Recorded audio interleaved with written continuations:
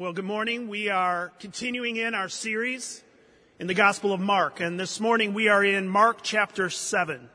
We're going to look at these verses together in a moment. But to give you a little context of where we are, Jesus has just fed the 5,000. He sends the disciples away, and then he walks on water, and they see him and they're afraid, and he teaches them some lessons.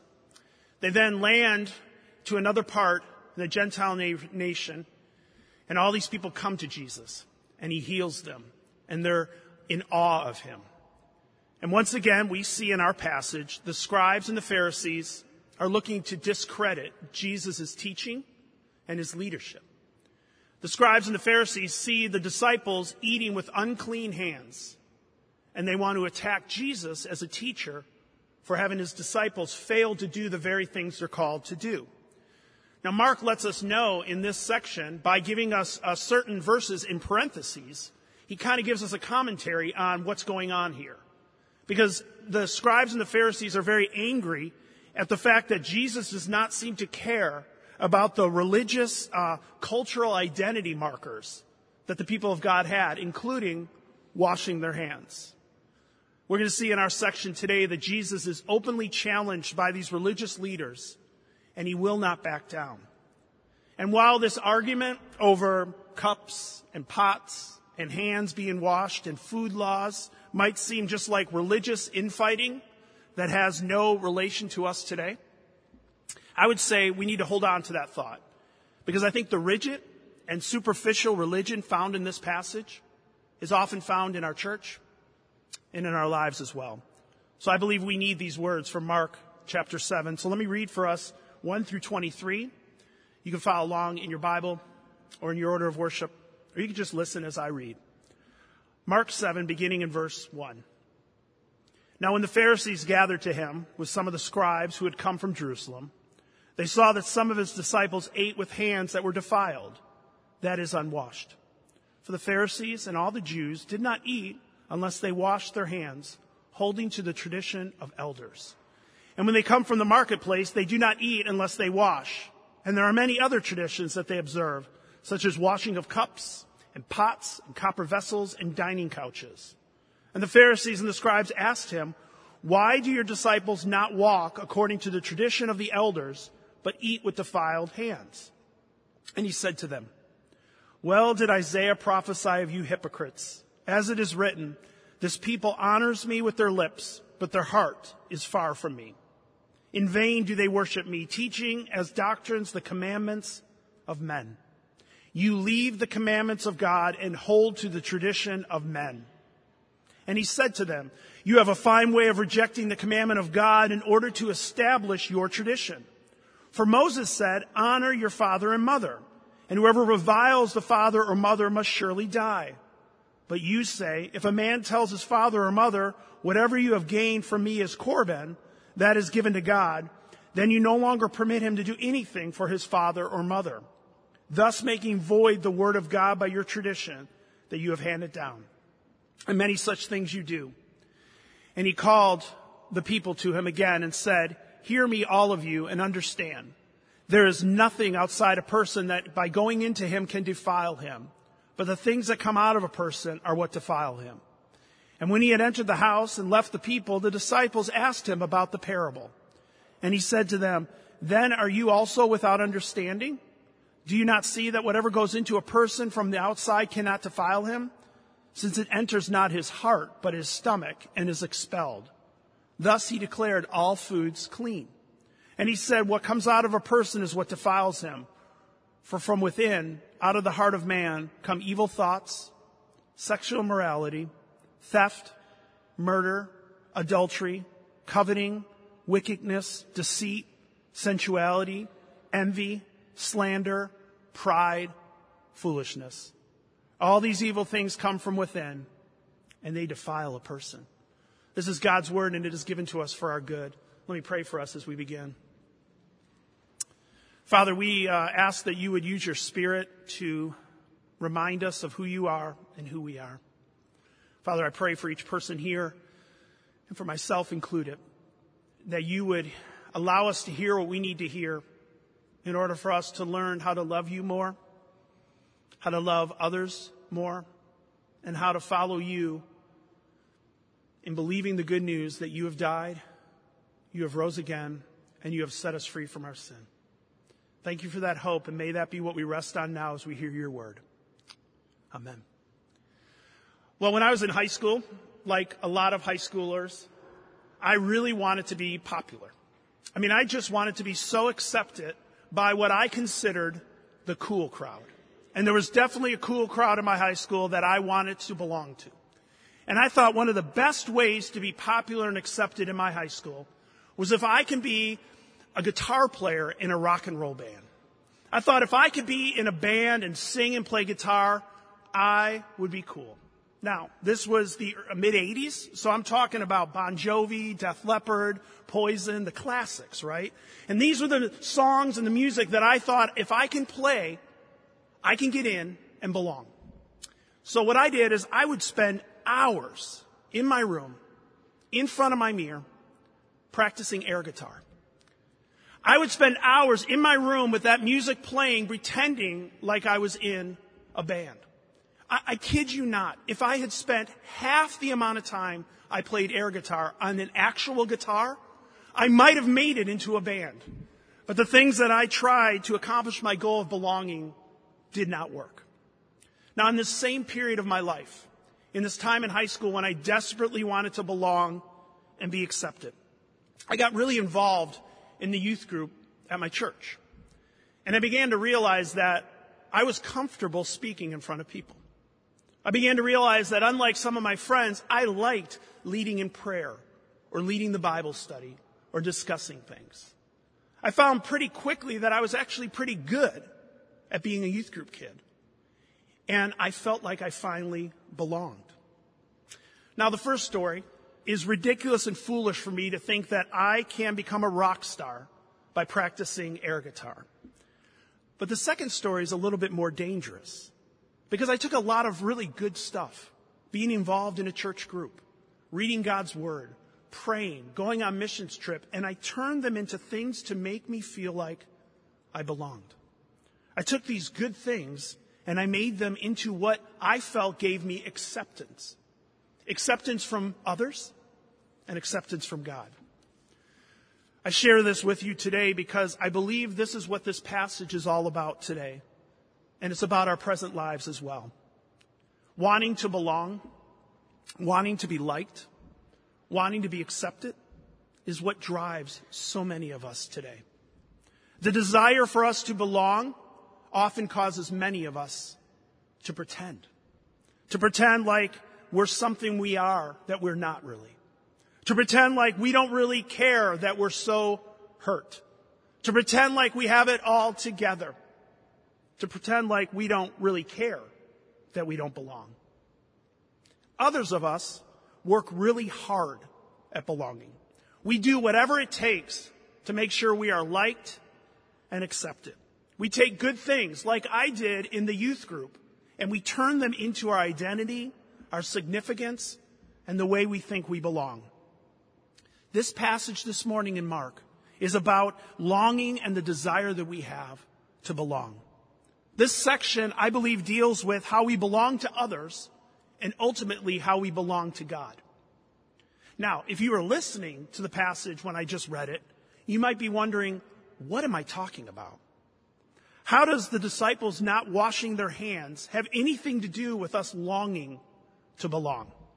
How does Jesus talking about food getting expelled from the stomach have anything to do with wanting to be accepted by others and by God? Well, I hope as we walk through this passage together, we will see what I'm trying to convey. As I've already said, the Pharisees and the scribes noticed that some of the disciples are eating with unclean hands. And this causes problems for them. Now, Mark gives us a little commentary by putting in parentheses the reason why this was an issue. Mark in verse 3 says that the washing of the hands and the cups and the vessels, they were done according to the tradition of the elders. Okay, here's what's going on. God has given us commands. God gave the people of the Israelites in the Old Testament and the people in Jesus' day these same commands.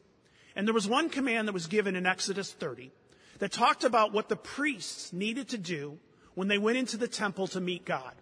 And in Exodus 30, you could read they were required to wash their hands. Well, the Pharisees and the scribes and the teaching of the elders, what they did is they extended that law to apply to everyone. They took the law that was only for the priests and they made it for everyone to always have to wash their hands. The tradition of the elders was an extension of the law to strive for holiness beyond what the law prescribed. And there's a problem with this, of course, which we're going to get to in a minute. But keep in mind, the reason why there were these traditions that they upheld was not only to protect God's people from breaking the law, but they were attempting to answer the question, how do I belong to God? How do I, as an unclean person, come to a clean God and be accepted? God says in his word, I am holy, therefore you must be holy. And how are we to be holy? And so the Pharisees tried to provide guidance and rules and traditions to help the people feel like they can come to God even though they don't feel holy. The rules really were held up by the tradition of the elders to give access to God. They were to help God's people in their sin and uncleanliness. But there's a problem, isn't there? The desire that the Pharisees had to gain access to God, this is a very good desire. The desire to belong as God's children to God the Father is a great desire to have. This, in fact, should be our desire as well. The problem is not their desire. The problem is the means by which the Pharisees tried to achieve their goal. It's the same problem that I see in the church and in our lives at times. The first problem that I see in Mark 7, and often I see this in our lives, is we choose certain rules that we want to follow that we think will give us belonging.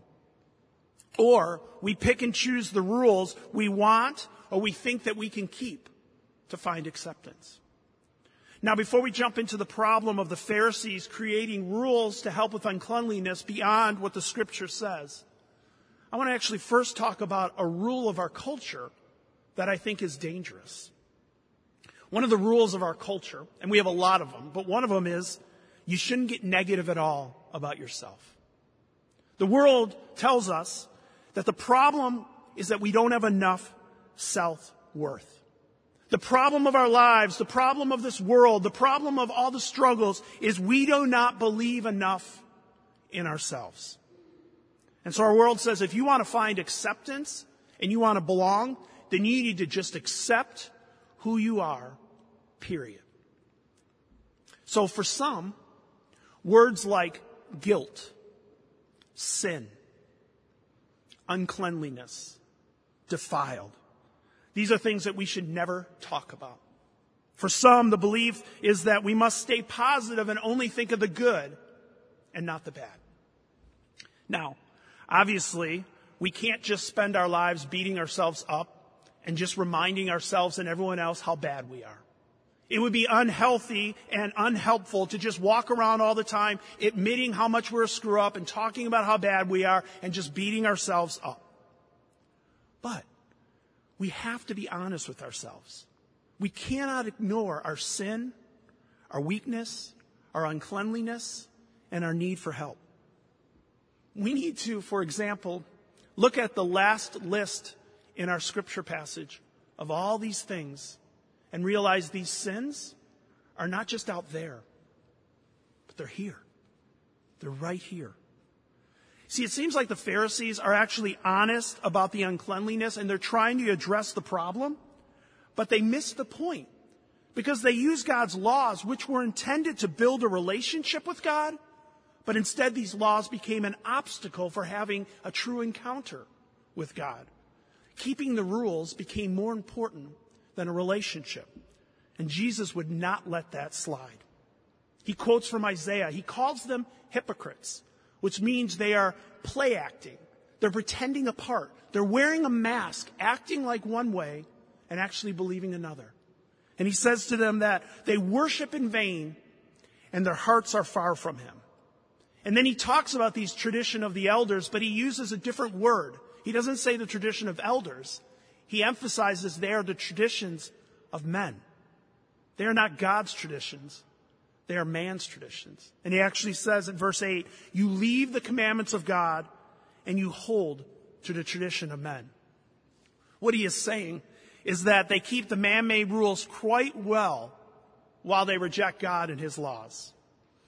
And one of the ways he illustrates this is a little confusing for us today because this isn't something maybe we're used to or know anything about. And Mark tries to explain it again in his parentheses. But the Pharisees promoted something called korban, which was basically if a person had a land or crops or money that they wanted to devote to God, they could say this land is going to be given to the temple. And they wouldn't give it away actually, but they would say this land is for the temple. And then let's say some parents of theirs come to them and they're in need. They need land. They need money. They need a crop. And the family says, the children say, well, I'm sorry, I can't give you this land because I have made a vow to God to give it to the temple, and I can't break that vow. And what Jesus is clearly saying is they ignore the vow that Moses gave. Honor your mother and father, and held on to a man-made vow that the elders gave. What they did is they found a loophole to avoid obedience to God. They followed a rule that broke a relationship with his parents and a relationship with God. In verse 13, Jesus says they clearly void the word of God by the traditions they hand down. Okay, so that's them. That's the Pharisees and the scribes. That's the people back in Jesus' day. What about you and me? What is our application to this passage today? What does it matter that Mark gives us these words for us today? Well, I think one of the questions we have to ask is, do we value rules more than relationships? Or do we live and promote traditions more than the Word of God? Some of the traditions that we hold to, whether it be as a follower of Jesus or it be as a part of this church or it be as a part of a denomination, they are good and we affirm them and we like them, many of them. But do we hold to those more important than we hold to the Word of God? Do we value the rules and the traditions and the standards that we think are the only way to think? And so we don't like it if other people disagree with us. Or in our religious activities, going to church, volunteering at our partner ministries, World Relief or Breakthrough, giving money to the poor, being involved in praying or reading God's Word. These are all good things, but do we just do these things as external behaviors or traditions that's just what we do? You know, the Pharisees were really good at keeping the law. But the problem was they were very far away from actually having an intimate relationship with God in their law keeping. And are we any different? Does the verse from Isaiah describing the Pharisees ever describe us? It definitely describes me at times. They honor me with their lips, but their heart is far from me. How often do we say we believe in God? We say we believe in the gospel. We say we believe in loving one another. But our hearts are in cold, distant anger towards others and towards God himself. You know, I said this passage is all about finding belonging with one another and with God. But this religious activities that doesn't care about the heart, we read in Isaiah, causes us to be far from God. You see, God does not just want rule keepers and those that worship God in just lip service. God doesn't just want us looking good and acting the part here on Sunday morning. God wants you. God wants your heart. God wants to be in relationship with us. And God knows that we can't get there on our own. See, the Pharisees thought in order to have a relationship with God, what they needed to do was get rid of the surface impurity that was involved in their life. So they washed their hands. The Pharisees, and often you and me, miss the deep cleansing that we need. Jesus is very concerned about the internal impurity that comes from the heart. Because listen, it is a lot easier to abstain from certain food and wash your hands than it is to avoid envy, slander, pride. Heck, I've struggled with those things just this morning. It's a lot easier to do the outward religious activities than it is to truly evaluate, where is my heart? The main point of this section that we're looking at here is that Jesus is teaching about how important it is to get to the heart of the matter. In this second section in Mark 7, he explains to the crowds, and then you have to explain to the disciples again, that what goes into a person does not make them unclean or defiled. It's what comes out of them. You see, by focusing on just outward purity and the unclean things in this world and outside of us can cause us to avoid the deep cleansing that is needed in our heart. It's a lot easier for me to think the unclean thing is that person or that thing I need to avoid out there, rather than realizing the unclean thing is me. It's you. I mean, just listen again to the hard last few verses in this account. Jesus is clear. From within us, from out of our hearts, comes evil thoughts, sexual immorality, theft, murder, adultery, coveting, wickedness, deceit, sensuality, envy, slander, pride, and foolishness. What do we do with a list like this? What do we do when the scriptures describe what comes out of your and my heart? Well, what some of us do is we don't think this list is about us. We think, yeah, I might struggle with some things, but immediately we begin to defend how we are better than others. We look at that list and we think, well, I've never struggled with this, and we ignore the ones that we do struggle with. Or some of us, we just immediately begin to blame other things than us. It's this world that we live in that causes me to struggle. It's that person that I work with that causes me to sin. Or we blame God. If truly you want me to obey you, God, where are you? Why aren't you helping me? But verse 23 says, all these evil things come from within, and they are what defile us. So we need help. We need help, and we need more than external rules and traditions to deal with the uncleanliness in our lives. I said in this section of Scripture, I think it's about belonging to God and belonging to others. And how we belong to God is Jesus takes care of the uncleanliness. How we belong to God is that Jesus became unclean so that we can be clean. The Apostle Paul, in a letter to the church of Corinth, put it this way. For our sake, God made Jesus to be sin, who knew no sin, so that in him we might become the righteousness of God. God made Jesus dirty so that in him we might be clean. Now I want you to think about this Jesus that we worship and that we're learning about here in this sermon series in Mark. We're only in chapter 7 of this book, and already we see how Jesus has dealt with those that are considered impure or unclean. He touched lepers. He ate with tax collectors. He dealt with a woman who was bleeding and healed her. He touched the corpse of a little child and brought it back to life.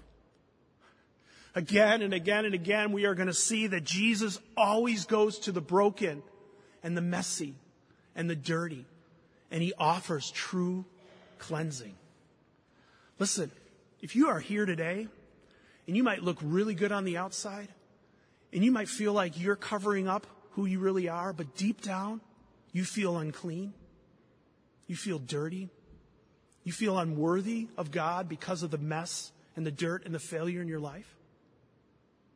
Join the crowd. That is you and me. But the good news is that when we turn to Jesus, we are cleaned. We turn to Jesus, we are able to receive the cleansing love of the gospel to allow us to know that though our outward acts might be dirty, inwardly we are set free because of what Jesus did on the cross. So I would encourage you to run to Jesus today, whether it be your first time to ask him for cleansing or your 1,000th time to ask him for cleansing. Jesus died and he rose again so that we can believe that there is clean promises given to us, and we could celebrate that. And as we believe this more and more, we will see the call to follow Jesus on mission, to offer this healing cleansing to the world around us. You know, all these rules in Mark 7, we read them in Leviticus 11, we read it in other places in Scripture, all these food laws and traditions and washings. The reason why these were upheld by the Jews is because they were of central importance to the Jewish culture and identity. The issue at stake in this passage and elsewhere is a question of religious identity. What appropriately marks us off as God's people? How are we marked off different than the nations around us? Now, they thought it meant the food laws and the cleansing and the washing. How do we answer that question today? If you are a follower of Jesus today, what marks you off as different than those that don't believe? We believe, the Scriptures say, that we are to be distinct as daughters and sons of God. We believe, if you read the Scriptures, that God does call us to holiness. There are commands in Scripture that we are to follow. We do believe that God tells us we are to die to our sin and live for Christ. But we are not just marked off by God in the external actions that we do. Brothers and sisters, you are not marked off by God by how well you are at cleaning up yourself. May we be humbled by our uncleanliness. May we repent of the ways that we say we believe it's by grace alone that we are saved, and yet we keep living like it's about me doing the good works to get God to love me. And may we realize that the only hope we have is the cleansing work of Jesus, and we can offer that hope to the world around us. The reason we as a church should be so inviting to the messy and the broken and the sinful is because that is what we are. The reason we can be so open to allowing people into our lives that disagree with what we think, that act a different way than we act, that maybe even believe different things than we believe about God, is because we are no better than them. And we need the same thing they need. May we repent of the ways that we expect and call others to standards that we ourselves cannot keep. May we repent of the ways that we think we're better than others, even though we do the very same thing, but we keep it hidden. And may we repent of the ways that we promote rules over relationships. And may we believe that God calls us and allows us a relationship with Him and with one another because of the work of Jesus cleansing us from our sins. Let us pray. Father, we thank you that we can belong to you and that we can belong to one another because of what you have done for us. Father, we thank you that in a moment we get to participate in a meal that reminds us again of the blood that was poured out to set us free from our sin. May we believe this, and may we celebrate this, and may we go from this place and live it out in our lives as we follow you in mission to this world that desperately needs your cleansing. In your name, amen.